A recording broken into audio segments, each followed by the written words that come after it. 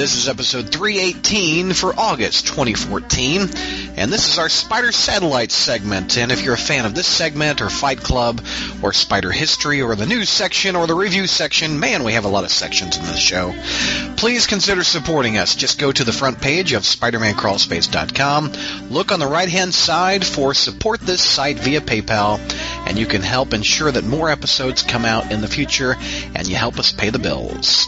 On with the show.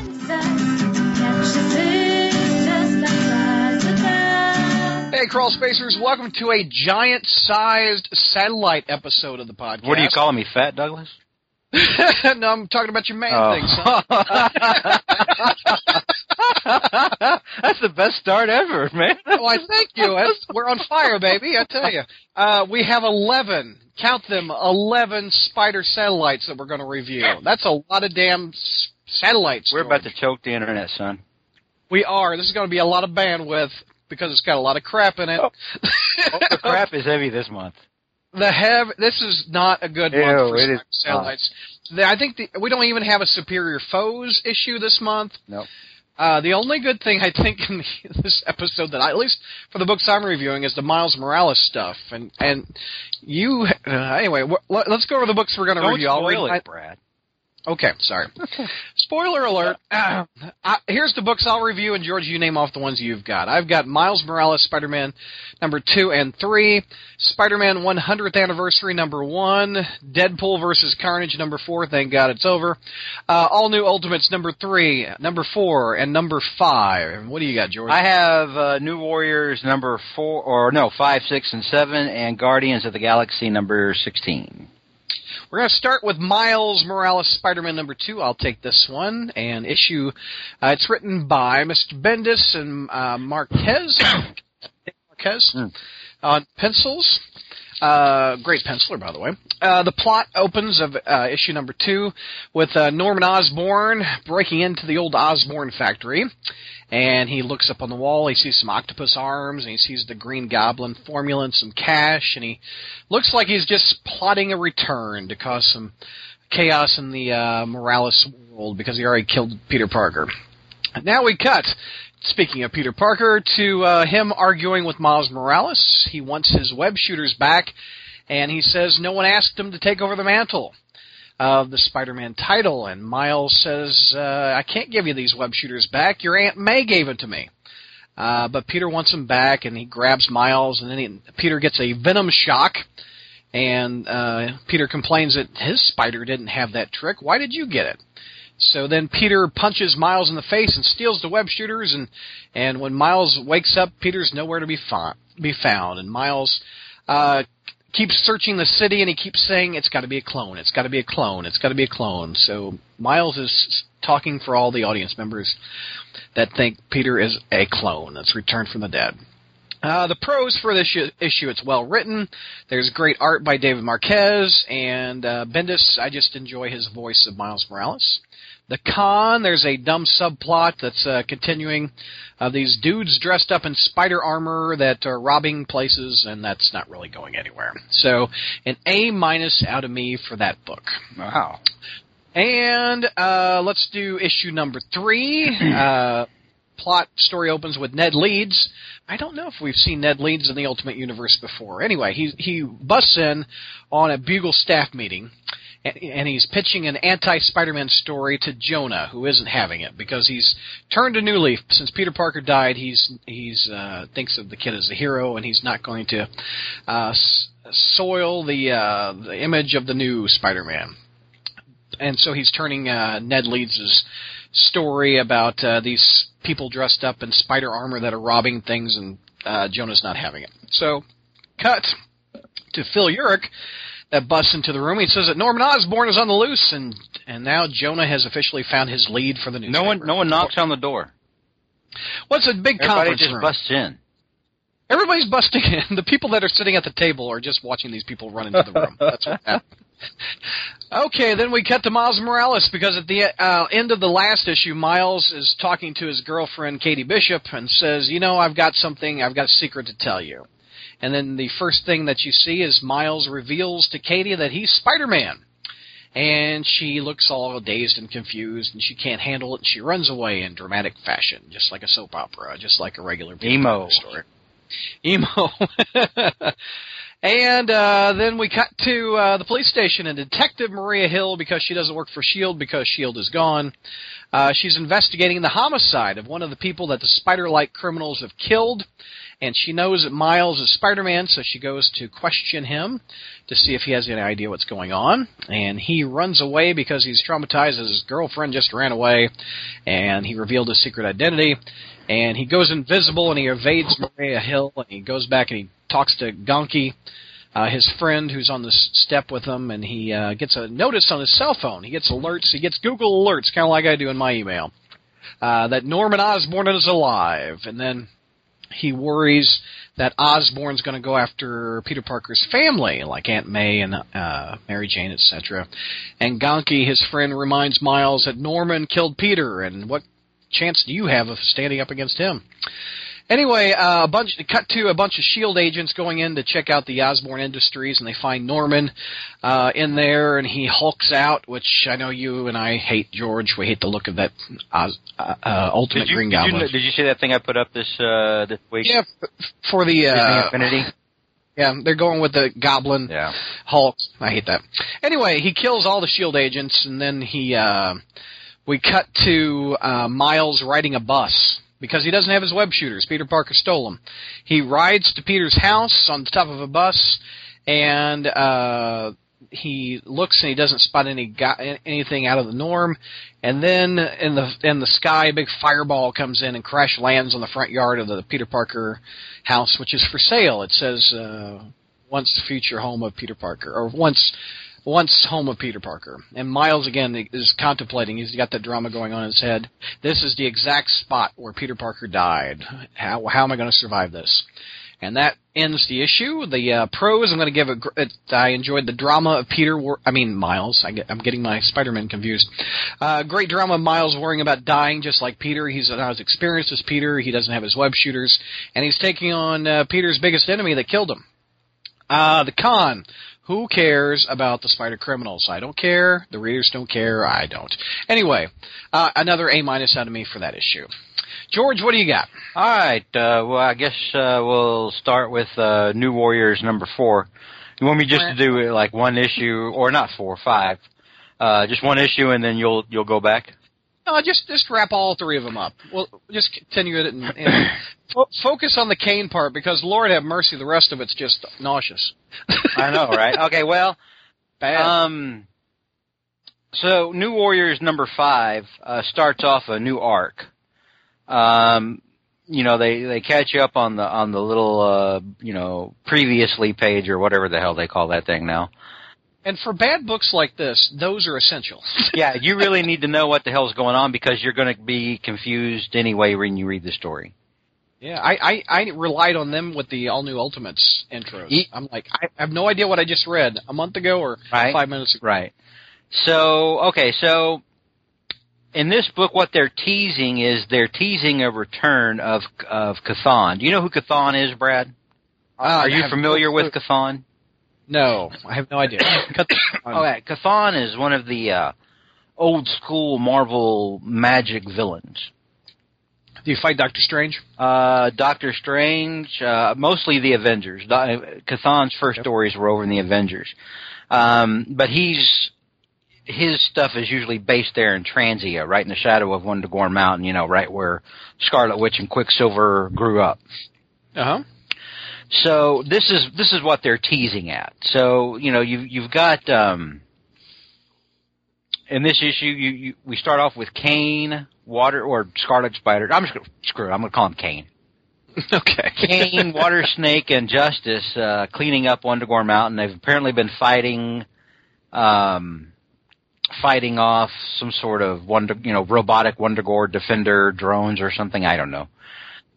These things are pretty huge. So they start the issue fighting one of them, and eventually in the issue they find a couple of new men survivors. Those are the ones that the High Evolutionary made. Remember, including Bova, the cow lady? The cow, yeah. And who he just all slaughtered in that first horrific, tragic arc. If that's Made burgers, yeah. If that's the final story on Bova, I'm God.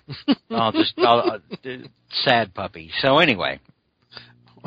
So while they're doing that, they shift to the rest of the team, which is Araceli, Annoying Lad, a.k.a. Speedball, Sungirl and Haichi, or what's his name, Mark. Who the hell knows? They can't really decide what they want this all-important Inhumans character guy to be named. Oh, God, yeah. They're always going back and forth with it, and I'm just like, the guy is uninteresting to begin with. Not being able to pick a good name for him is even worse. Yeah. At one point, because we have two new men survivors. We have and of course the new men are animal people. So one is a dog and one is a cat. And they're living. First of all, it's bad writing because they're living together peacefully. So, Bill Murray said it best in Ghostbusters. That doesn't happen, Dogs and cats living together. Living together, yeah. So the dog's name is, get this, Caninus. That's like if we had a human in a story, we'd call him Human. Yeah. and the cat's name is Felinatus. You're right. It's just weak sauce. I mean, so later they tell them, so at one point the New Warriors tell them, well, those can't be your names. And I'm like, well, why? If for F's sake, if those are their actual names, what if Bova had showed up and said, hi, everybody, I'm Bova? And Speedball's like, you can't have that name. You gotta pick a new name. I'd be like, right. Why don't you go straight to hell, little brat? How about that? So they tell them at one point that they have to come up with new names, and apparently the new names they come up with are on the recap page for the characters because they're not Caninus and Felinatus. No, they are Jeff Waffles and Mr. Whiskers. You're not shitting us either. No. Oh, this is a real deal. I wish Jeff Waffles. I wish that I was shitting you. Yes. No, Jake. I'm sorry, Jake Waffles. Jake Waffles. Because that's so much better. Yeah. So so that happens at some point. So in issue, what number is this? 5? This is 5. Yeah. So they name him Caninus in issue 5, and in the recap page of issue 6, we learn their names. We learn that they've renamed themselves Jake Waffles and Mr. Whiskers. So that happened off panel. We didn't actually. That happened between 5 and 6 somewhere. Yeah, because in 5 they tell them, hey, these can't be your names. Sentient beings who have lived with these names your whole life. You can't be named that. What a mess. So I'm Speedball, and I'm going to judge you by your name. Okay. Yeah, my name is also drug slang, but hey, we're going to call you Waffles.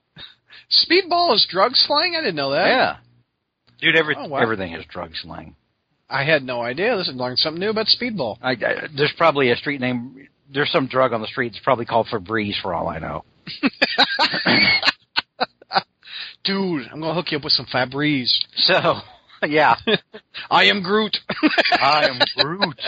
Hey, Groot, Groot's very topical right now, man. There you go. Groot's about to be huge in toys, I think. I have a feeling on this. All right, so. Anyway, back to Jake Waffles. Back to Jack Waffles. And the Fat Man. Right. Jake Waffles and the Fat Man. God damn.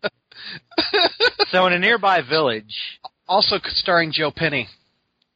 Oh, that's right. I forgot Joe Penny. There you go. That, dude. Yeah, dude. I just remember taking it back. I just remember William Cannon. Yeah, big dude. Did you ever listen to old radio? A little bit. I don't know. You know the Gunsmoke TV show? Yeah. That started as a radio show. Right. And the radio, the first Matt Dillon was William Conrad. Okay. Just FYI. Cool. And everybody else listening to this said, that's great. Back to Jake Waffles. Yeah. Get me back to Jake Waffles. Get back to BJ and the Mr. Whiskers. All right, so in a nearby village, I guess it's the same village where Wanda and Pietro grew up. You got Araceli, Speedball, Sungirl, and Haichi. Exactly. Deciding that they need to save the village. From what I don't know. Maybe syrup and Jake Waffles is going to help. I guess. So they bust in to this tavern and they're like, relax everybody, we're here to save you. And everybody's just sitting around drinking beer going, who the F are you? What? Are you on issue 5, by the way, or 6? I'm still on issue 5. Oh, okay. I thot you moved on to the second issue. No, not yet. Got it. 'Cause I wanted to grade. No, I just had to mention Yeah. The fact that they made 2 sentient beings rename themselves with jackass names. All right, so so those people are looking at them like, what the hell, right? What do we don't need to be safe from anything. So the Warriors are like, yeah, I guess we screwed that one up. Hey, let's sit down and eat something because we're all 4 of us starving. So they sit down and, you have the obligatory, oh, hi, I'm this person and this is my backstory and my powers are this. You have all that crap. And you'd almost think Bendis wrote it because it's people talking over dinner. And then something interesting does happen, though, because Aracelli's powers, it's weird. It's like she can kind of link up with your mind and see things that are real about you or something like that. This chick is all over the place. You read Scarlet Spider, so you probably know how her powers work more than I do. But not really. I mean, I'm not like, really. I'm like, what the hell? This girl's just doing something new every damn issue, right? Yeah. So she looks over at Speedball and she sees Speedball not as Speedball, but as that spiky, screwed up guy that he was after Stamford, after Civil War. Mm-hmm. Yeah. And at one point she says, "Oh, and what about you? Are you still a cutter? Are you still cutting?" Because you've got teenagers involved, so of course somebody has to be the angsty cutter. And it's Speedball. Yeah. And then he's like talking back to her in his mind, saying, "Get out of my mind. Don't tell anybody what you're seeing right now," and yada yada. And so I'm guessing, they finally listened to the people who were like, "Oh, you're just going to act like Civil War never effing happened." Remember, I was saying that. I was like, "This book makes no sense. What the hell? We've learned nothing from Civil War. Why did it have to happen?" So apparently they listened to those people and said, "Well, maybe we're going to have to show that." You think? Yeah. Yeah. Anyway. So they have that scene where we're all getting to know each other, and it's boring as hell. I'm not going to lie. I crawled through that damn. You don't care about any character in this book, do you? Sun Girl. I like Sun Girl. Okay. Sun Girl to me is interesting. Everyone else, even Kane. Kane's boring in this, or am I wrong? Kane is the only reason I like the New Warriors. I like Nishiasha from the 90s, and I liked the guy that replaced him, but the Warriors haven't been able to capture it in a bottle in a long time. Yeah, but okay, so would you call yourself a Kane fan? Yeah, I liked his solo book, and he really is the best thing about this book. I like how dark and just brooding he is. He's kind of a downer. You consider yourself, Brad Douglas considers himself a Caniac. A Caniac, yes, I'm a Caniac. Okay. And is there any payoff in you in these stories? Just how much of a dick he is. That's the only thing I like about it. Because it's like that's all they have him around for. Exactly. Yeah. That's why he's around. I agree. And he's the only thing I like about the book. It's like when Bendis first got to put Spider-Man in the Avengers. All he was comic relief. There was nothing where he was really central to that. And I'm like, screw that. This is repetitive. You've got Hawkeye, for F's sake. Yeah. Let Hawkeye be the Hawkeye needs to be that voice if you're an Avengers team. But then he was all emo and doing that. Who effing knows? There's been some bad writing in the last decade, Brad Douglas.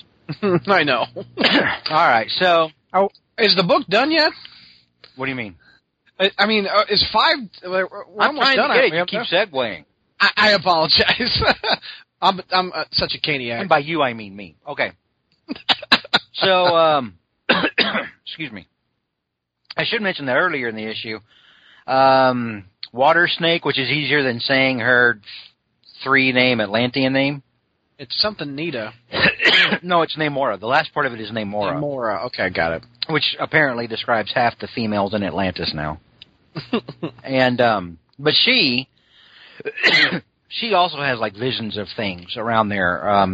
At one point she walks into a room and sees all the new warriors hanging upside down in chains with blood coming off of them, and on the floor is a giant pentagram. But then she walks out of the room and she's like, "Oh, okay, well, nothing to see here." She's just seeing what the readers are wanting. Right? Yeah, she's seeing what's coming down the pike. You need a drink? You okay? Yeah, I've been talking a lot today. I'm sorry. Okay, there we go. There you go. All right. So anyway, cleanse your palate for this awful book. Boy, by the time we get around to Fight Club, I'm gonna sound like the damn Crypt Keeper. All right. All right. Keep those lungs. All right. So basically, okay. Well, what did Kane do? You're like, well, bury him and bottom line it for me. Bottom line it for the spider of the So Kane reviewing this. Kane fights a Wundagore Mountain defense robot, and then later he fights Mr. Whiskers. That's it. And by fight, I mean you get a couple of panels where you see Kane move. The fights in this really aren't all that. These are bad books, Brett. Oh, I apologize. This is not a good title. No. And you know what's sad? It's slightly better than All New Ultimates, which I'm going to just destroy coming up. I hate that book, too. I walked into the comic book store. Are you the only one that buys this book? Because I only go now like every couple of weeks or so. Right. And the gal says, hey, there's 3 issues of New Warriors. Oh, you poor bastard. And I was like, that's great. You know, and she was like, oh, aren't you enjoying it? And I was like, not at all. And she said, well, why do you have us pull it for you? I said, because I have to. And she was like, well, I'm sorry. And I was like, you didn't tell her you're on a podcast review? No, they know up there. Oh, okay, got it. And she's like, oh, you have to review it. And I was like, yeah. So anyway, this review gets a C for Careless. Really? That high? Okay. Well, this is not as egregious as number 7. Number 7 is, wow, it has stink on it. Anyway. Yeah, there's a taint on that one. Go to number 6. So in number 6, I should say at the end of number 5, there's a big thing. Any prose in the book, by the way? No, there's no prose in these books. No, I agree. There's absolutely no prose in this story. And I mean, at least for me, the Kane aspect I enjoy, but you don't. It freaks me out because Chris Yost is a good writer. I know he is. I've seen him do good writing. Yep. I have seen him do exponentially better than this. He reminds me a bit of Matt Fraction in the fact that there are some really good Matt Fraction stuff out there. And then there's his Fantastic Four. Yeah. Right. Well, you know what though? There's a curse on Fantastic Four. Not now. The book's solid. That's Robinson. Yeah, but here's the thing. Here's the thing, Brad. That's going to last a year, and then they're going to reinvent the wheel again. No. You know what I mean? I guess it's cursed like that. I mean, people said. I remember people were like, "No, who was it wrote him before that? Was it Hickman?" Yeah, Hickman's stuff I like too. I remember I tried it when Hickman's stuff started out, but the thing is, every new writer that comes on there thinks they have to reinvent everything. I know. And I'm like, dude, really? This is if you can't get 4 people right. You know, we're talking 4 people. This isn't the Avengers. It's 4 people. Yeah, 5 or 6 if you include the kids. I'm like, But that thing's been off the rails since that whole damn Foundation thing and all that other crap. Anyway, we're getting. I like it better than you do, but go ahead. I'm sorry. Yeah. Does it perturb you when I just shit on everything that you love? If you start insulting Secret Wars like JR did that once, we're just going to. No, I mean I'm not sacrilegious or anything. You know. Go ahead, issue number 6. All right, so issue number 6. So at the end of number 5, they had Wundagore Mountain. Jake Waffles actually uses a device to transport Mount Wundagore into New York City, into like the harbor or whatever, and all because the 4 of them were like, "Ooh, where should we go? Where should we go?" And somebody says New York, and that was the only place he knew where to go because he didn't know where Disneyland is, and that was Araceli that said Disneyland. So he said, "Okay, well I know where New York is." So he flips the switch, and then the entire damn mountain goes to New York. So of course this finally the Avengers decide that they're going to get involved because it's a new Marvel book, which means the Avengers are like the Spidey now. Remember how like whenever every third issue Spider-Man appeared, Spider-Man would have to be out, right? Yeah. Well, now we're at that with Avengers because Avengers is has been at the oversaturation point now for well over a year, probably 2 years. In the 90s, Ghost Rider and Punisher showed up to help the book. Or Venom. Yep. Remember Dark Hawk had Venom. So now you have the Avengers acting as the new whore. Where if your book is flagging, well, better throw the Avengers in there. Yeah. Oh God, it's such a beatdown. So anyway, Cap Thor, I'm an Avengers guy, man. I'm just tired of seeing him in Spider-Man. You know what I mean? So anyway, Cap Thor and Iron Man decide, hey, it's bad that Wundagore Mountain is here. You know, all of a sudden out of nowhere. So they decide to investigate that. Cap and Iron Man, spend their time questioning Justice and Speedball. They're like, what is this? What's going on? Why are you doing this again? You remember the last time that happened when you guys were a team? Do you remember that? They're talking a lot more about Civil War now than they were when this book first started. Right. I think they've realized we can't ignore this anymore. I think people were asking questions about it. Yeah. Like me, it was pointing out, oh, did this just never happen now? So, which I wish it hadn't, but anyway. So, they're questioning them about it, and, Justice at one point just gets mad and hands in his I'm an Avenger no more, because that's everybody's go-to when they're an Avenger and they're pissed. Just throw your ID card across the room. I wish I had... I actually liked that part of the book. That was probably the only thing. He was actually standing out they should be a team, or he wants to be a team.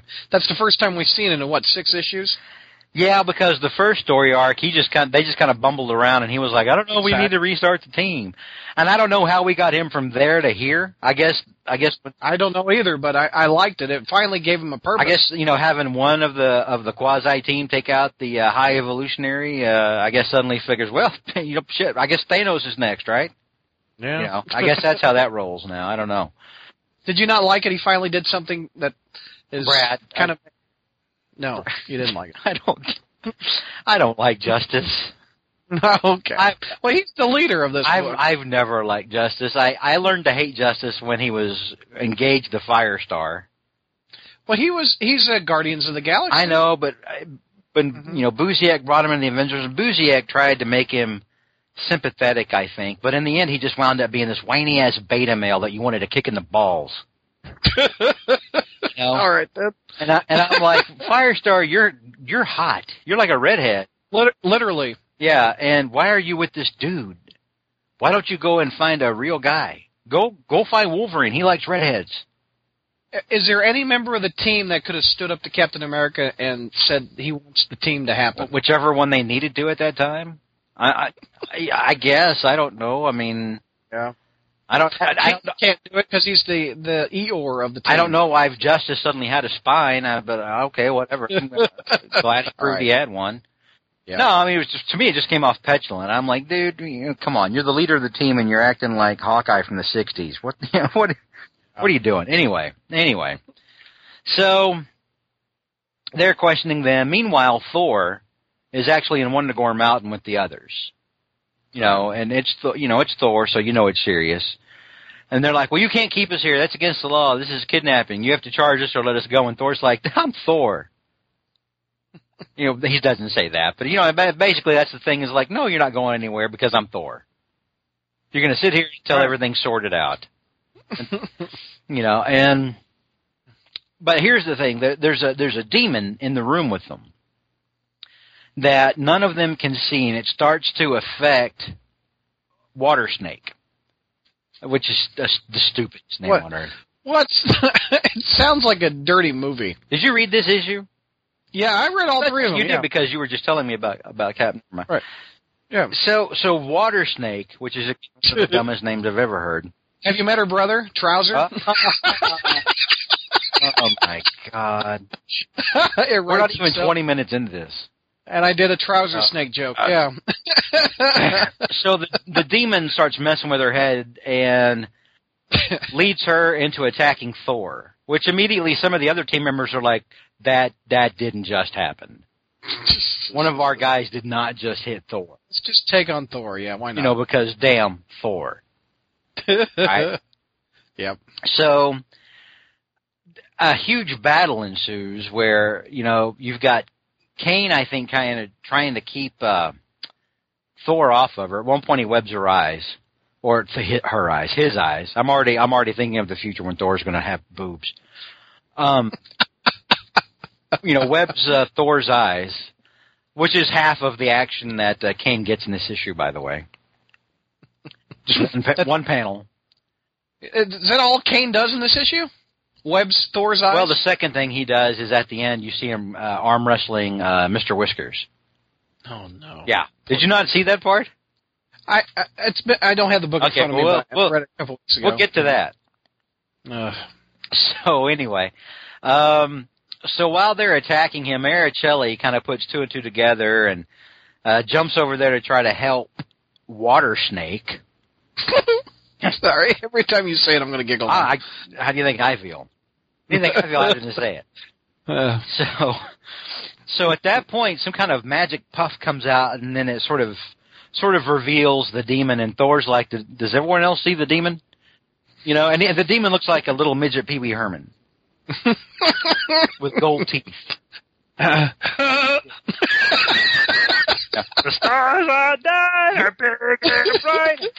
In the heart of Texas. Let's go see a movie. I know. In the theater. So instantly they stop attacking Thor and they start trying to attack this other thing. You know what the magic word of this episode of Pee Wee's Playhouse is? What? Water snake. That's two words. It's hyphenated. Every time you say it, we're going to yell. Okay, go ahead. So sad it makes me feel like I had a safe word.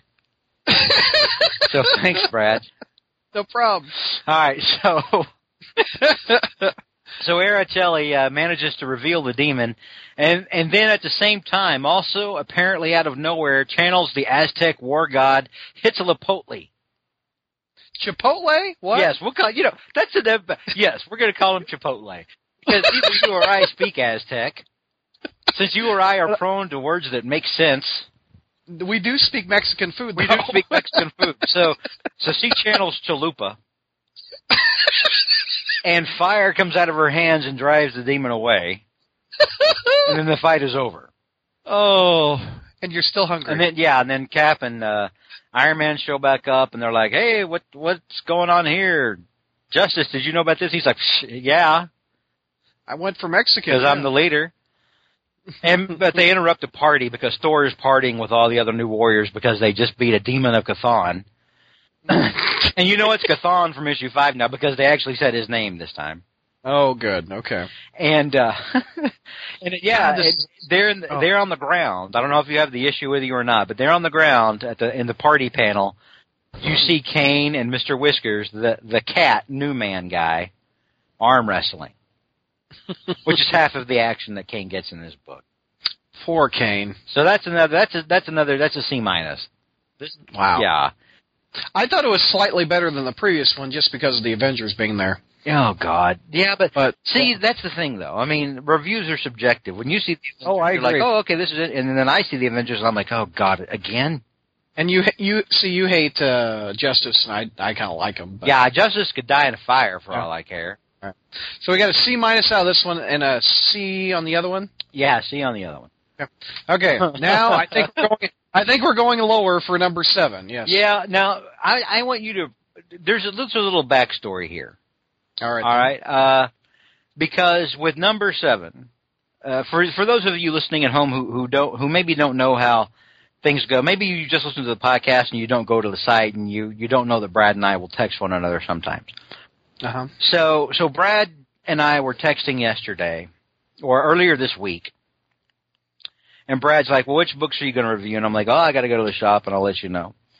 And then I said, "Okay, I'm going to review these 3 New Warriors and Guardians of the Galaxy." And then later on that night, I get a text from Brad. You remember what that text was? I don't have it in front of me. I'm going to read it right here. Hang on here. Feel free to read it, yes. Because I have it on my phone. Okay, I got to look Jomo. That's like Is that what that's what you have me under? My phone is Jomo. And let me see here. We're going to do this again, by the way, when we do Fight Club, because you had another funny one. Oh, did I have a funny one? Okay. You're like, okay, so this is Brad Douglas, New Warriors number 7, yesterday, July 31st at 10:35 p.m. By the way, I was trying to sleep because I wanted to get up early to go see Guardians of the Galaxy, and someone kept texting me. Sorry. That's all right. So here now, the entire text of Brad Douglas's 10:35 p.m. message. Okay. New Warriors number 7. The fuck was that? Question mark, question mark, question mark. Question point, question mark. Yeah, pretty much, yeah. That's the reaction Brad had. So that was before I had actually been able to read the issue. So I had that going in, and I was like, well, now here's a converse thing, because I know that sometimes Brad likes things that suck. And vice versa. So I'm like, is this actually really good then? Or I don't know what's happening. Or does that mean it is really, really, really worse than I'm thinking? Right. So I dove into number 7 today. I was very nervous. I was like, what's going on here? All right, so number 7 picks up Wundagore's back in Transia. There's so much stuff that happens off panel in this book. I know, you got to read it's like having to read Dan Slott's Twitter. I know, right? I mean, there's you got to read the letters pages of Spider-Man to find out what happened in Spider-Man.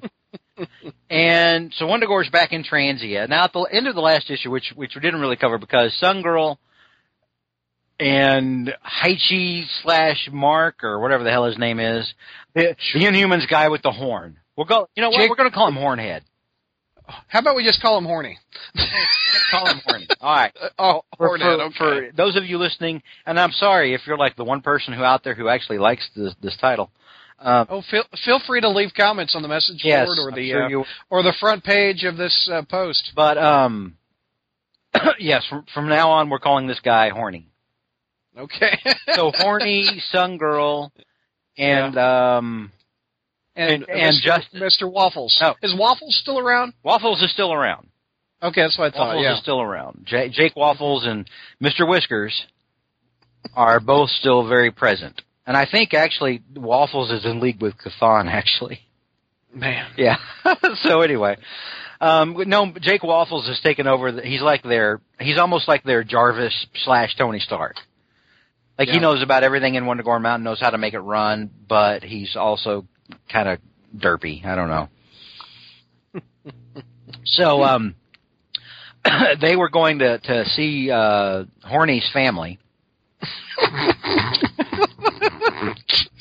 It works, doesn't it? The name works well. It does. Jake Whiskers, Horny. They were going to see Horny's family. No, this is the Haichi guy, Mark.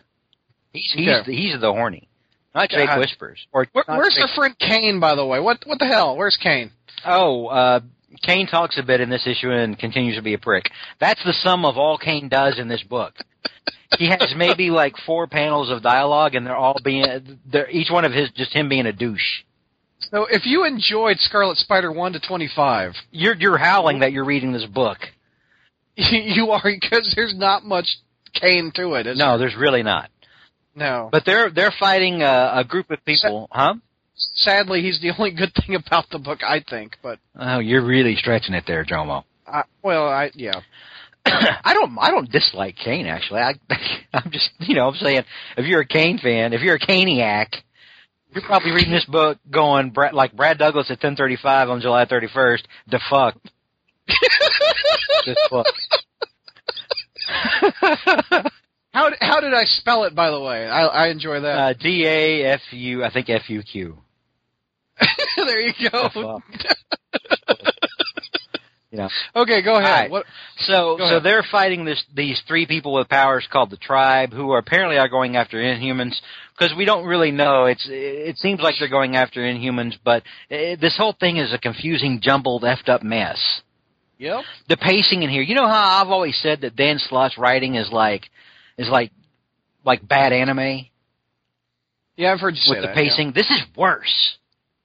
Because this is everywhere. At least a lot of Slott stuff, as much as I don't like it, can still make sense in a way. Yes. At least I agree that Slott is a better writer than this is being put out, and also, at least when I get to All New Ultimates, I have no idea what goes on in New Warriors and All New Ultimates. This is just a chaotic, hot mess. Yep. It really is. So you got Haichi turning into some kind of dragon rhino. I don't know. WTF was that thing? I have no idea, dude. When all those people that are Inhumans fighting people that don't like Inhumans show up, I'm really confused. Inhumans are the New Mutants now, apparently. No. Yeah, I know, right? Orange is the new black. So I'm out. So Horny starts to, when he turns into the dragon rhino thing, absorbs the fire that one of these bad guys is putting out. and then he releases it back on someone else. I still don't know what all this dude does. I'll be honest with you. I remember I read that Inhuman number, or that Inhuman thing. Remember that they wedged into ASM 700. Yeah. And or no, ASM 1. Was it ASM 1? Right. Yeah. And even then, I was like, I like the Inhumans, and this story is not that bad, but I'm like, this is just a mess. Anyway, that's one half of the issue, like them fighting those folks, all right? But none of you care because all you want to know is what Kane did. Yep. Everyone right now is going, that's great. I'm glad Horny breathed some fire. What's happening to our main clone? Our main clone, what's going on with him? Kane literally just talks and is a douche. What's he say? What does he talk about? Oh, you want me to actually quote him? No, what is the conversation because about? Fans demanded it. Here now, actual lines of dialogue from Kane. Hang on, I'm flipping through. Our buddy the clone, yes. We're supposed to be trying to find the dark magic that water snake sensed hummingbird. Oh, no, I'm sorry. There's a comma there that I missed. We're supposed to be trying to find the dark magic that water snake sensed hummingbird. That in itself was one of the most ridiculous lines I've ever heard in a comic. You sense the demon that was messaging her. You said there was something else here. So where is it? Okay. That doesn't make any sense. What the hell is your problem, furball? He's talking to Mr. Whiskers. Okay. I told you. He's yelling at Araceli. And I believe that was the last of his dialogue in the book. No, he said something later he said a couple of lines later on, and at one point he told Justice he hated him. And he told the rest of them, hey, Araceli and I aren't staying, which he said, what, now for 6 issues? Yeah, that's what I've been saying with this book. Yeah, exactly. I'm like, it's joke's on me. I'm still buying it. At least he's the voice of the reader. Yeah, and at the end when Silhouette... Get the hell out of here, yeah. Oh, yeah, for you New Warriors fans, they bring back Silhouette. Well, that's not bad. I like Silhouette. Was one of the only things I actually liked from the issues of New Warriors that I actually read back in the day. Oh, did you not like the original New Warriors book? No? I don't like teen angsty stuff. I haven't liked it since I was, a teen. Well, I guess maybe it's because I was a teen when I was reading that stuff. I liked it a lot. I don't know. So but she uses her Dark Force powers to transport them from Wundagore to New York City to try to help out Horny and Horny and Sun Girl. By the way, so the Sun Girl kicks the most ass in this book. Yeah. They give all the good oh yeah moments to Sun Girl. That's why you like her in this book. Yeah. So but she's the only one doing things. She's the one getting results. Right. The rest of them are talky emo. There's 2 members of the team that are having visions and are seeing things. I mean, how redundant is that, right? Yeah. Anyway, so this one gets a D- for me. They also keep going with the joke of Speedball talking to Namora, thinking she is Namora. That's her name. That's a new thing because Justice and Speedball both are just convinced that this chick is Namorita.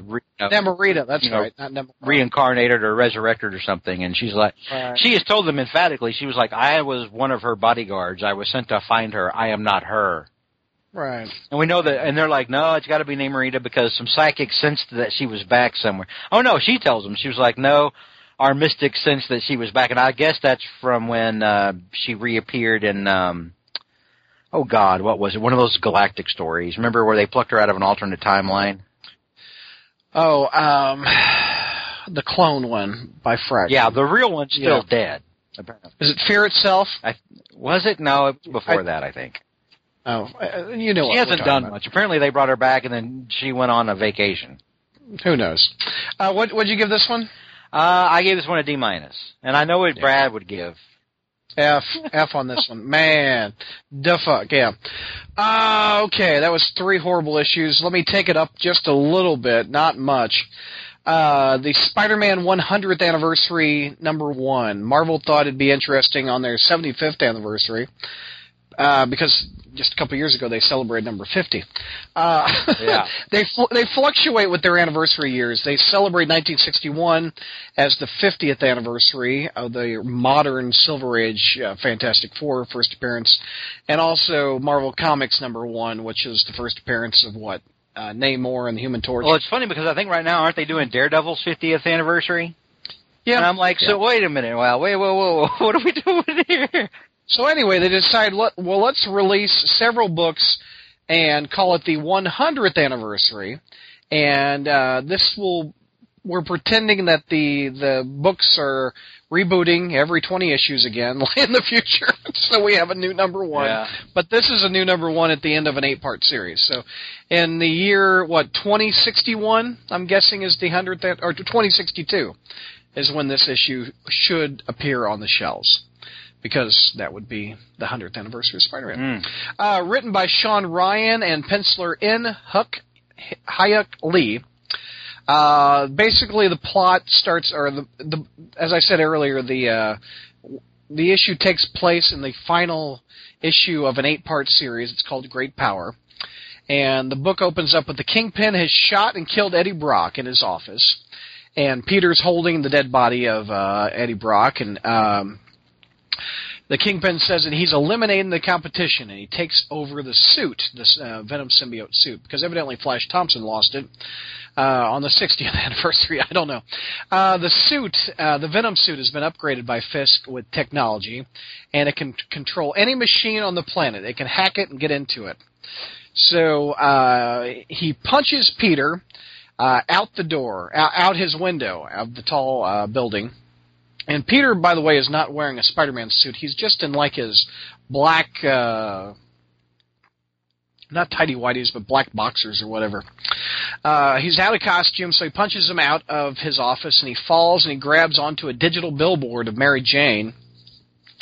And Fisk goes after him on the side of the building, going in and out of electronics, and Fisk taunts him how he just can't hold on to the redhead, and she's always out of his reach. So even 100 years from now, or on the 100th anniversary, Peter and Mary Jane are still not together. George, thoughts? Not surprising. Marvel hates the marriage. People, you have writers can't relive the lives that they didn't have in high school vicariously through the character unless they're screwing some new Mary Sue. So Peter runs through New York City, and Fisk in the Venom suit keeps chasing him through all the tech of the city. He pops in and out of billboards, and I guess I can't tell where Peter's running to. He has trouble trying to find it, but he goes to a park, and I guess it's Central Park because there's a lot of trees, etc., and there's not that much in New York. There is more than one park, by the way, in New York. Well, maybe it doesn't. He doesn't specifically name what park, and I don't know all the other parks, but I assumed it was Central Park when I read it. And he finds some sticks, and he practiced. I guess he was a Boy Scout because he was able to start a fire with these sticks. And then Venom Fisk comes through the forest, and he's looking all badass, and you have them face to face in each panel, and they lunge at each other, and Peter stabs Fisk with a flame, just a stick with a fire on it. And the suit goes up in flames, he pulls out Fisk from the suit, and the symbiote burns up. Anyway, cut to Peter returning all bloody to his Aunt May's house. He then pulls out his Spider-Man costume in the last frame, and he talks about how Aunt May taught him how nothing is unfixable. Is Aunt May still alive in 2061? We do not see Aunt May. From what it read, it seems like she's dead, is what I gathered. Yeah, she'll get better. Exactly, they all do. Maybe she was just upstairs with Jameson. Anyway, the art is beautiful. Venom looks awesome. It's a little bit anime-ish, but not over the top. The con, there's nothing new. There's not much plot. How can a fire stick beat Venom?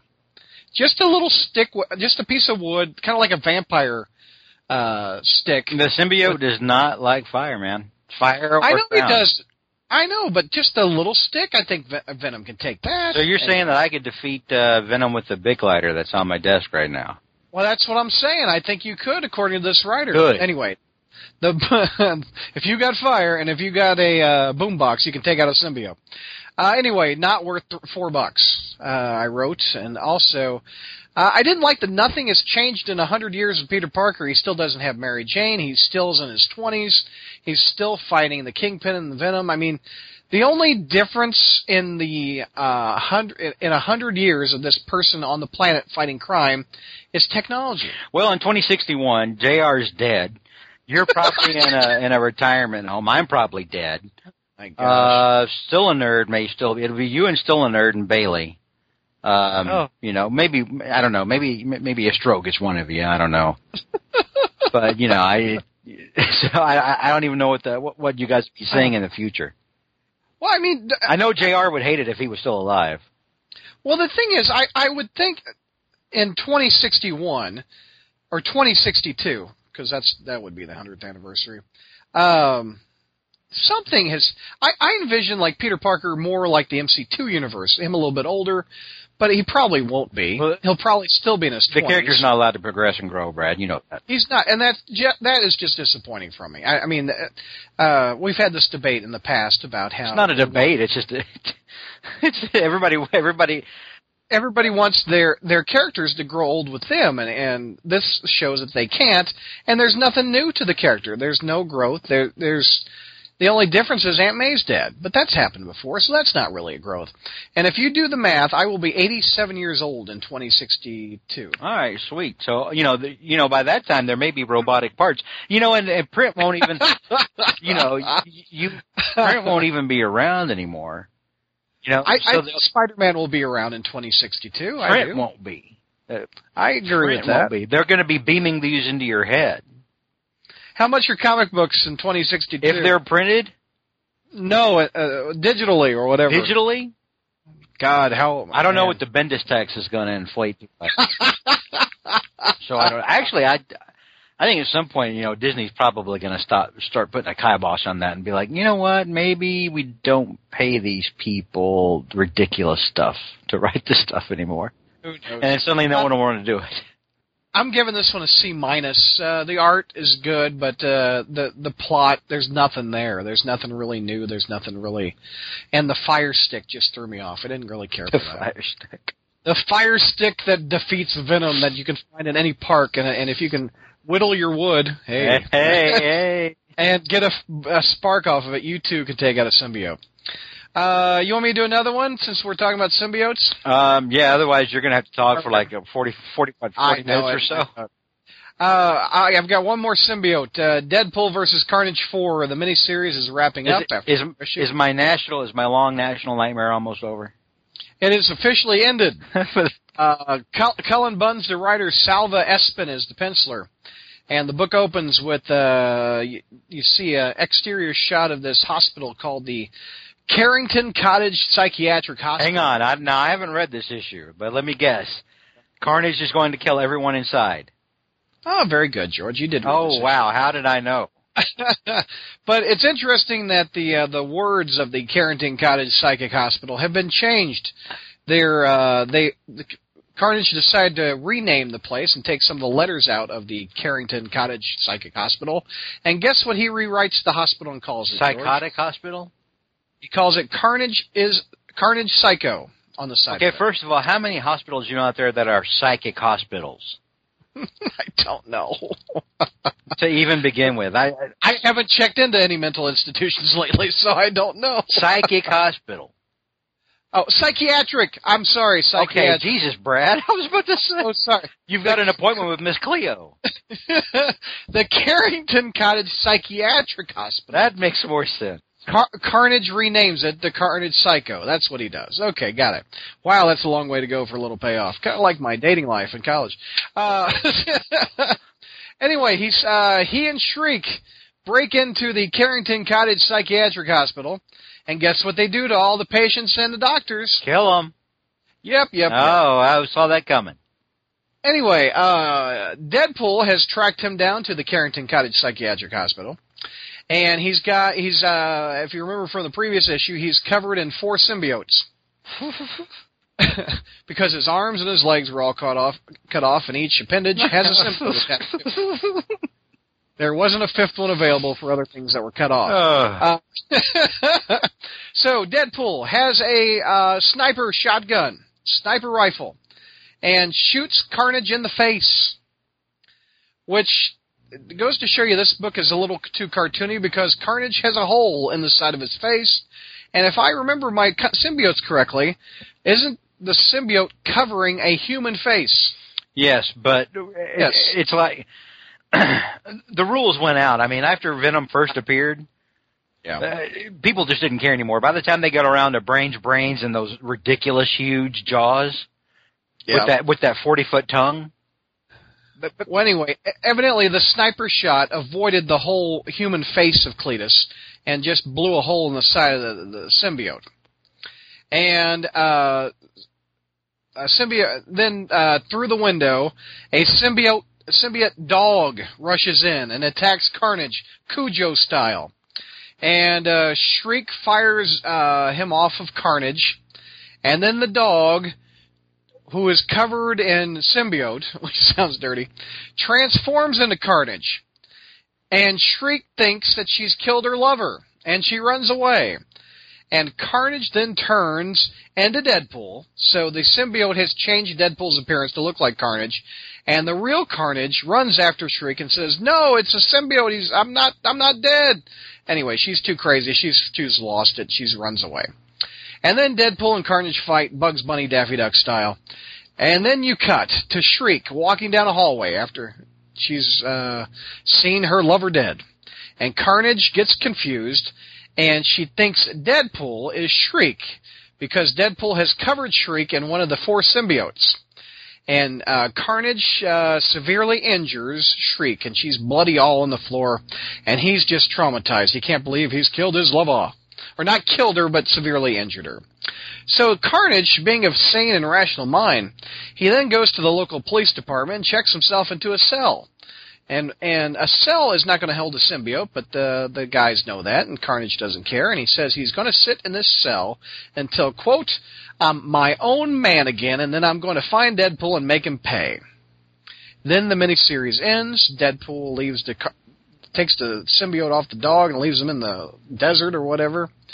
The pros, the art's okay, and Deadpool's quips are always fun by Cullen Bunn. That's one of the best parts of the book is Deadpool's quips. That's the best part of any Deadpool book, by the way, the quips. Kind of like on a side note, yes, did you see that Deadpool test footage that they did? Holy cow, that was awesome. So cool. It makes me so sad that we're not going to get that now because they screwed up Deadpool so much. I think they killed or a lot of the interest. At least, at the studio level of doing a Deadpool movie. If anything, the viral hit of that test footage is going to make the studio think twice. That was awesome. It was dead on. And I hope, that movie could bring back Ryan, what's his name, career. I mean, he's had a lot of hit.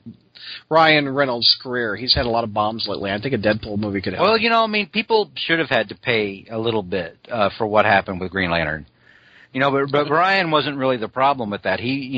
Now at some point he probably should have pulled him aside and said, was the script written by a 5-year-old? Did the same guy write this that wrote Spider-Man 2? Amazing Spider-Man 2, what's happening here? Stop. The cons. Carnage does not check himself into a jail cell. Also, Carnage does not feel remorse for killing or even hurting his lover. Carnage is crazy. He loves blood. He doesn't surrender. I just thought that was very, very out of character. I don't think Carnage is anything like that. Grade D. I think this is the weakest issue of the 4, and I thought the first 3 were okay, at least C and B level. But this one just kind of not much of a payoff. It just kind of ends abruptly and very confusingly. All right, your turn, sir. Before I wrap up with all new Ultimates. All right. So the last thing I've got is Guardians of the Galaxy number 16. Very topical since the movie just came out today, the day that we're recording. By the way, go see Guardians of the Galaxy. It's awesome. Unfortunately, I imagine there's no symbiotes in the movie. Oh, damn. It turns out there's not. There's not one symbiote in the movie. That's why we're reviewing the book. There's not any clones in it either. I mean, it's so refreshing. It was like, oh my gosh, what's happening? Is there any symbiotes on a dog in the movie? Not symbiotes on a dog, but there is a dog. Oh, very nice. Stop! I haven't seen it yet. Go ahead. I'm sorry. All right. Yeah, I'm glad the dog's in it though. Go All ahead. right. So now, of course, when we left off in 15, the team has been scattered to the 4 winds. They've been captured. They've all been given to different alien races who want a piece of their ass. The issue starts off with Drax facing a Shi'ar court. And he's gist of it is there he gets sentenced to die for crimes against the galaxy, and they tell him, well, you get to pick the manner of your death, and then he tells Gladiator, fine, I challenge you to a duel to the death. That was badass, by the way. I thought that was awesome. That was actually a pretty cool moment. Yeah, that was awesome. That was one of my favorite parts. It was like that's all Drax said the entire issue was, I challenge you, I challenge you. He was like Groot in this. He was like that's all he could say. Star-Lord, who the last we saw had jumped out of a building to escape his father's forces, is rescued by Captain Marvel, who picks him up. And there's a lot of daddy issue stuff between Star-Lord and his dad.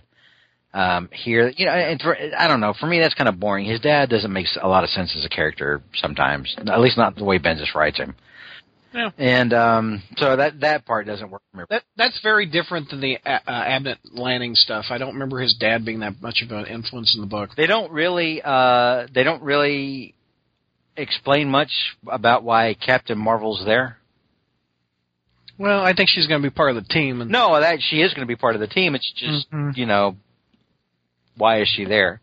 I'm sure there's a free comic book day thing that explained it that way. There's not. So anyway. Go ahead. A couple of other good moments in there. You had You had Gamora about to fight, getting beaten down by a bunch of Badoon, which that part in it itself is not a good thing for me because Gamora is a lot tougher than that. Mm-hmm. And I just don't think that there's no scenario in which Gamora just doesn't keep wiping the floor with everybody on that planet. What's her nickname? The deadliest woman in the galaxy, or whatever? Basically, yeah, the deadliest. Yeah. She's like the Wolverine of space. Right. Yeah. But Angela comes in and saves her, throws her a sword. They finally give Angela something to do, and they're like, "Well, we need to try to find a way to make people, actually give any semblance of a damn about this character that we bought basically to spite someone." Who's getting her own book, by the way. She's Thor's sister. Oh my God! Did you not hear about this? No. Yeah, she's Thor's lost sister, or whatever. Is she Is she going to be Thor Girl or the new Thor? No, that's a whole different deal. Is Thor Girl going to be the actual new Thor? Yes, she is. Tureen? No. I have no idea how Thor turns into a woman. I mean, Loki aside from going to Stockholm and getting a surgical procedure. Yeah, has Thor started the hormone shots? Oh.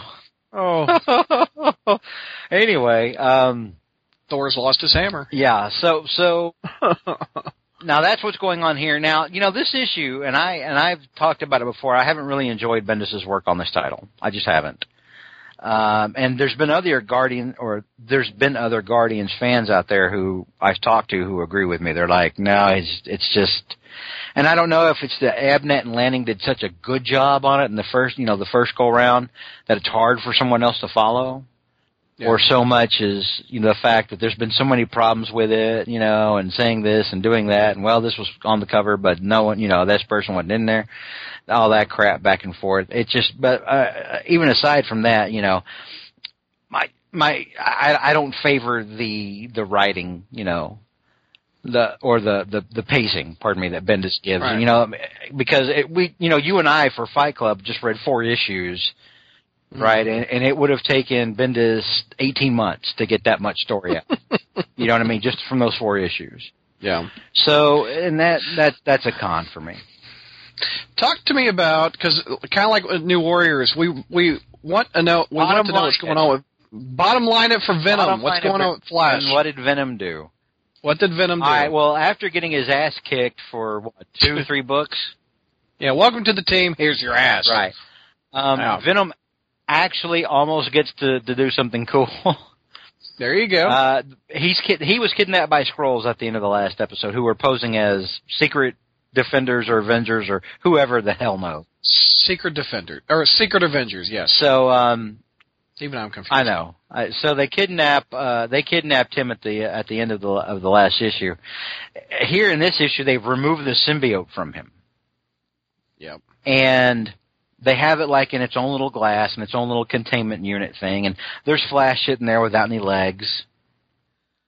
And the Skrulls are talking to him.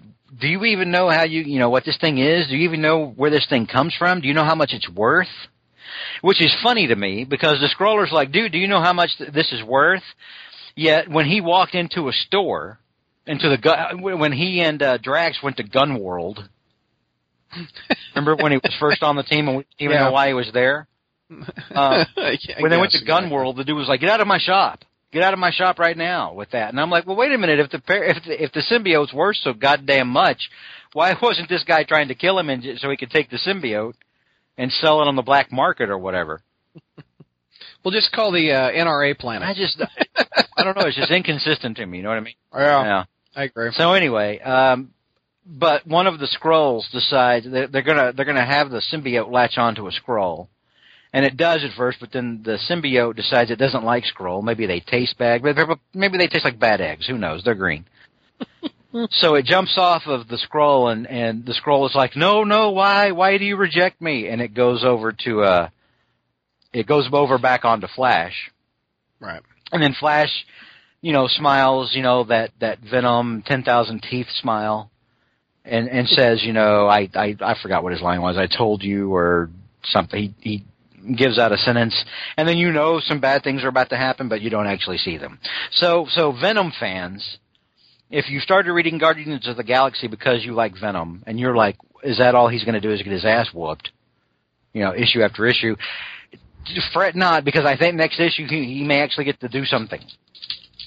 Good. So, there you go. All right, I'm about to review 3 books, which are some of the worst I've ever read. And that's saying something. I've read a lot of books. You have read a lot of bad things. These things, I've never been rooting. I apologize to anyone that enjoys these books, because I'm about to destroy them. Now, wait. Now, how do you rate these compared to that Marvel, what was it, that Marvel Knight Spider-Man thing or whatever, remember from a while back? Marvel Knight Spider-Man is better than this. Whoa! Wow. where he tripped out. This I don't care about a single damn person in the books. I'm offended that I paid $4 for each of these books. All New Ultimates #3. Michael Fyfe is the writer. America Pinay is the penciler. The plot, and again, I read issue 3 probably a month or so ago. I had no idea what happened. I've since deleted it from my memory. I had to go to issue 4 to the recap page to sort of figure out what the hell happened. That's never a good sign. Basically, the plot of the book, Bombshell. Her boyfriend is named Poey. P-O-E-Y. What a weird name. Is dealing superpowered drugs with the Serpent Skulls. That's the name of this gang in the Ultimate Universe. And Miles Morales is a peeping Tom. He stares in on the Poey and Bombshell in the window and watches their conversation. They then use Poey to track down where they're selling the drugs at the warehouse. And then they destroy the supply of there's a big fight and they destroy the supply of the drugs. No pros. Cons. This book is damned confusing. There's poor art. There are literally dozens of characters in this book. There are so many characters to monitor, you have no clue who they are. There's multiple gang members. I can kind of keep track of who are on the main team of the Ultimates. Poey, I have no clue barely who he is or what his motive is. He's a drug dealer that's going out with Bombshell. I guess that's it. Miles doesn't feel like Miles Morales. He feels like Peter Parker. He feels like a generic Spider-Man with no personality. All the lines in this book from Miles could be equally read by Peter Parker, and you wouldn't notice a difference. There's no unique voice for Miles Morales like Bendis has. F. Hated this book. #4 gets slightly better with a D. I'll give you the grade up front, but only because they actually worked in some character development. This basically is Girls' Night Out. And Bombshell, Kitty, Jessica Drew, which is Peter Parker's clone, and Tandy, which is Dagger. They all go have fun at the arcade. They kind of are exhausted by trying to remember all the characters in this book. And so they go chill at the arcade and the beach. And Jessica, one of the best parts of the book, Jessica reveals that she likes girls. She's like I said, the clone of Peter Parker, and she reveals that she has the brain patterns of a guy, and that she likes redheads and Jewish girls, kind of like Peter did by liking Mary Jane and Kitty Pryde. Let's see, Poe, who is that annoying boyfriend of Bombshell, then dies by someone holds a gun up to his head, and they use a beach ball or something to stop the gunshot in an apartment. Anyway, weird. Ball. Oh, well, their art is so bad I can't tell. I don't know if it's a grapefruit, it's a beach ball, it's a basketball, whatever the hell it is. They hold it up to his head. Poor Poe, who we just met, dies. I'm very heartbroken over Poe. I think I might write some poetry over Poe. Bombshell discovers Poe in a poodle, blood. In a poodle of blood? Yeah, a poodle, because his name's Poe. He's got poodles of blood. Oh, alrighty. Anyway, she's then abducted by Diamondback, who evidently helped shoot Poe. And she has hypnotizing diamond dust that she blows all over Bombshell. And so she's hypnotized. Anyway, the pro for the book I wrote, the first time there's been humanization in the whole book of the ladies. And they explain why they're a team and how they enjoy each other. That's the only pro of the book. Con, who the hell are all these gangs? There's so many gangs fighting in there. There's skulls, there's serpents, there's diamondbacks. I got absolutely no clue. Also, Spider-Man hardly ever, he has like a couple panels with Gangi swinging around the city, and he's talking about getting kissed in a previous issue, but I don't remember the damn kiss at all. And he was like, is that cheating if you kiss with the mask on? Is that cheating with my girlfriend who I'm going to reveal my secret identity to? Anyway, D. It gets a D. Only because there was actual characterization. Number 5. The cover is a black and white cover, and it has the team on it. And around the cover are literally dozens of silhouettes in the background. And I wrote, this is an accurate depiction of how many people are in this book. They are faceless, and you have no clue who they are. Because, exactly, like inside the book, you have no clue who these people are. The book opens with the team fighting a bunch of people hopped up on superhero drugs. And then you cut to the best part of this issue. Cloak and Dagger are exhausted. Cloak says he wants to chill and rest, but Tandy isn't having it. She wants some Dark Force. Oh! She wants some Dark Force. She's about to light it up, baby. She says, Cloak, we have been apart for so long. I need the Dark Force. And then you see a light and dark. And then you cut away to a scene of the church, wide shot of the church. They're screwing in church? They're screwing in church, baby. Wow. This is sin. And you cut to a big, glowing, bright, and then you have a sound effect. And I wrote down the sound effect. It is SKRCHCHCHZZT. So I'm going to attempt to say this sound effect, this onomatopoeia. Scritch zit is what that sounds like when Cloak and Dagger have sex in a church. Wow, that sounds like Mark Millar bad. So the team, they just whooped up on some people hooked up on superhero drugs, and they go meet up at Cloak and Dagger's church. And they're like, "What's up, gang? I'm getting a little Dark Force." Anyway, it just so happens Crossbones, who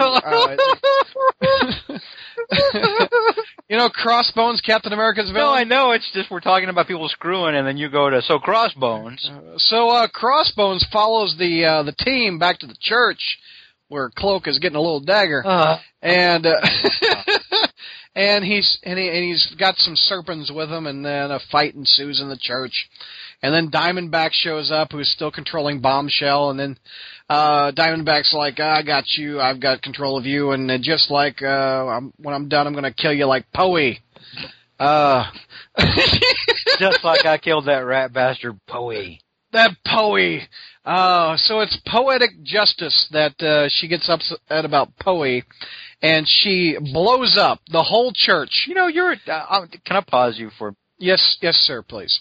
How many years have I known you now, Brad Douglas? I don't know. It goes back to at least 2008. That's when I first came to your site. Yeah, 2008. Yeah. I've listened to podcasts. I've talked to you on several occasions. I've met you in Yes. real life. Yes, sir, you have.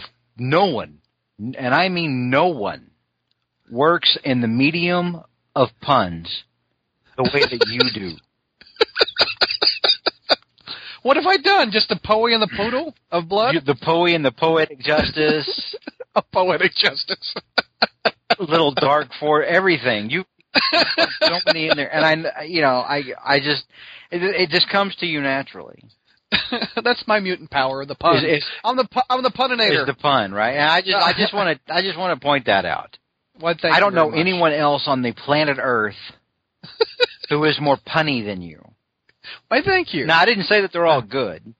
Well, I assume they were. I just said that you're the best there is at what you do. Thank you, and what I do isn't good. Yeah. Anyway, where were we? Where did I leave off at a punny moment? Justice. No, I did not. Poetic justice. Anyway, bombshell blows up this church, and we're rooting for everyone to die, except they don't. So Bombshell says, I don't care, I'm just going to kill everyone, because Poe, who we don't know who he was, but his death has traumatized his character so much, she wants to kill her teammates, Diamondback, and the whole damn book, and I'm rooting for her to do it. Pro, Cloak got some. I'm glad someone had... As a pro. I wrote this. Cloak got some. I'm glad someone had enjoyment from this issue. Good for you, Cloak. I'm glad you got some in the attic of a church. Good job. Khan, I don't care about any of these folks, nor any of the random number of gangs and police officers that randomly come in and out of this book. Grade F. Whoa. I hate this book. I hate this book. You know, people say all we do is hate, yet they're going to focus on this, but remember at the start of the review section, you gave 2 A's out. I did. I gave 2 A's. I gave 2 F's, a D, and a C for that 100th anniversary book. People do often say that we're very negative on this show, but I don't remember ever being this negative. You were on a book. The Marvel Knights Spider-Man thing. Yeah, well, yeah, that was awful too. But and people have often said, well, I'm generally the guy that's the positive of the group when it comes to an Amazing Spider-Man. I have seen you give better grades just because you like the cover. You have. And I think it says something because I'm generally a positive person, and I generally like Spider-Man. I wouldn't do this if I didn't. But this is an absolutely horrible book. I do not recommend you picking it up, and I suspect that it's not going to be around very long because I don't know of anyone that enjoys this book. It'll be a while, I think, before they admit defeat on an Ultimate book. That's their. Well, they just canceled Ultimate FF after 5 issues. They did? Yeah, they did. Wow. I mean, this one can't be far behind, dude. It really cannot. So they missed an opportunity to make the Ultimate Universe relevant again, at least for a little while, by killing it off. That whole Galactus, what was that, Cataclysm? Right. We could have merged it with the 616. A missed opportunity to bring Miles Morales over to 616, where more people would give a damn about him. That would increase his sales and his exposure. It would. It would. Yeah. But rather than do that, they'd rather cling to the pathetic remnants of this thing that used to be good, that they made so that people wouldn't be burdened by continuity, yet it's been crushed by its own continuity, 2 or 3 times now? I guess. Yeah. I don't know. Wow, what a... Anyway, final thoughts on this episode, George. What do you think, man? Roger Ebert once famously said that when you see a bad movie, he wants those 2 hours of his life back. Yeah. And I'm going to say, reading New Warriors, that life is too short for bad comics. It is, dude. It's too bad. I mean, New Warriors and all New Ultimates. And a lot of people, they may be listening to this and they may be thinking, you know what, you guys hate everything. You guys hate everything. I don't hate everything. In fact, the things that I expect to, I am a cynical person now.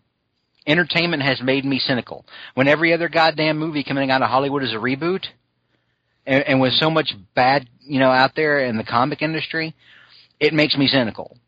It makes me more cynical than I normally would be. When something comes along that impresses me, I gush. What's the last book that really impressed you? Spidey 2099. Oh man, wasn't that awesome? That was awesome. Why aren't we reviewing that book? Oh crap! We could have. I totally forgot about it because it's been so long since we.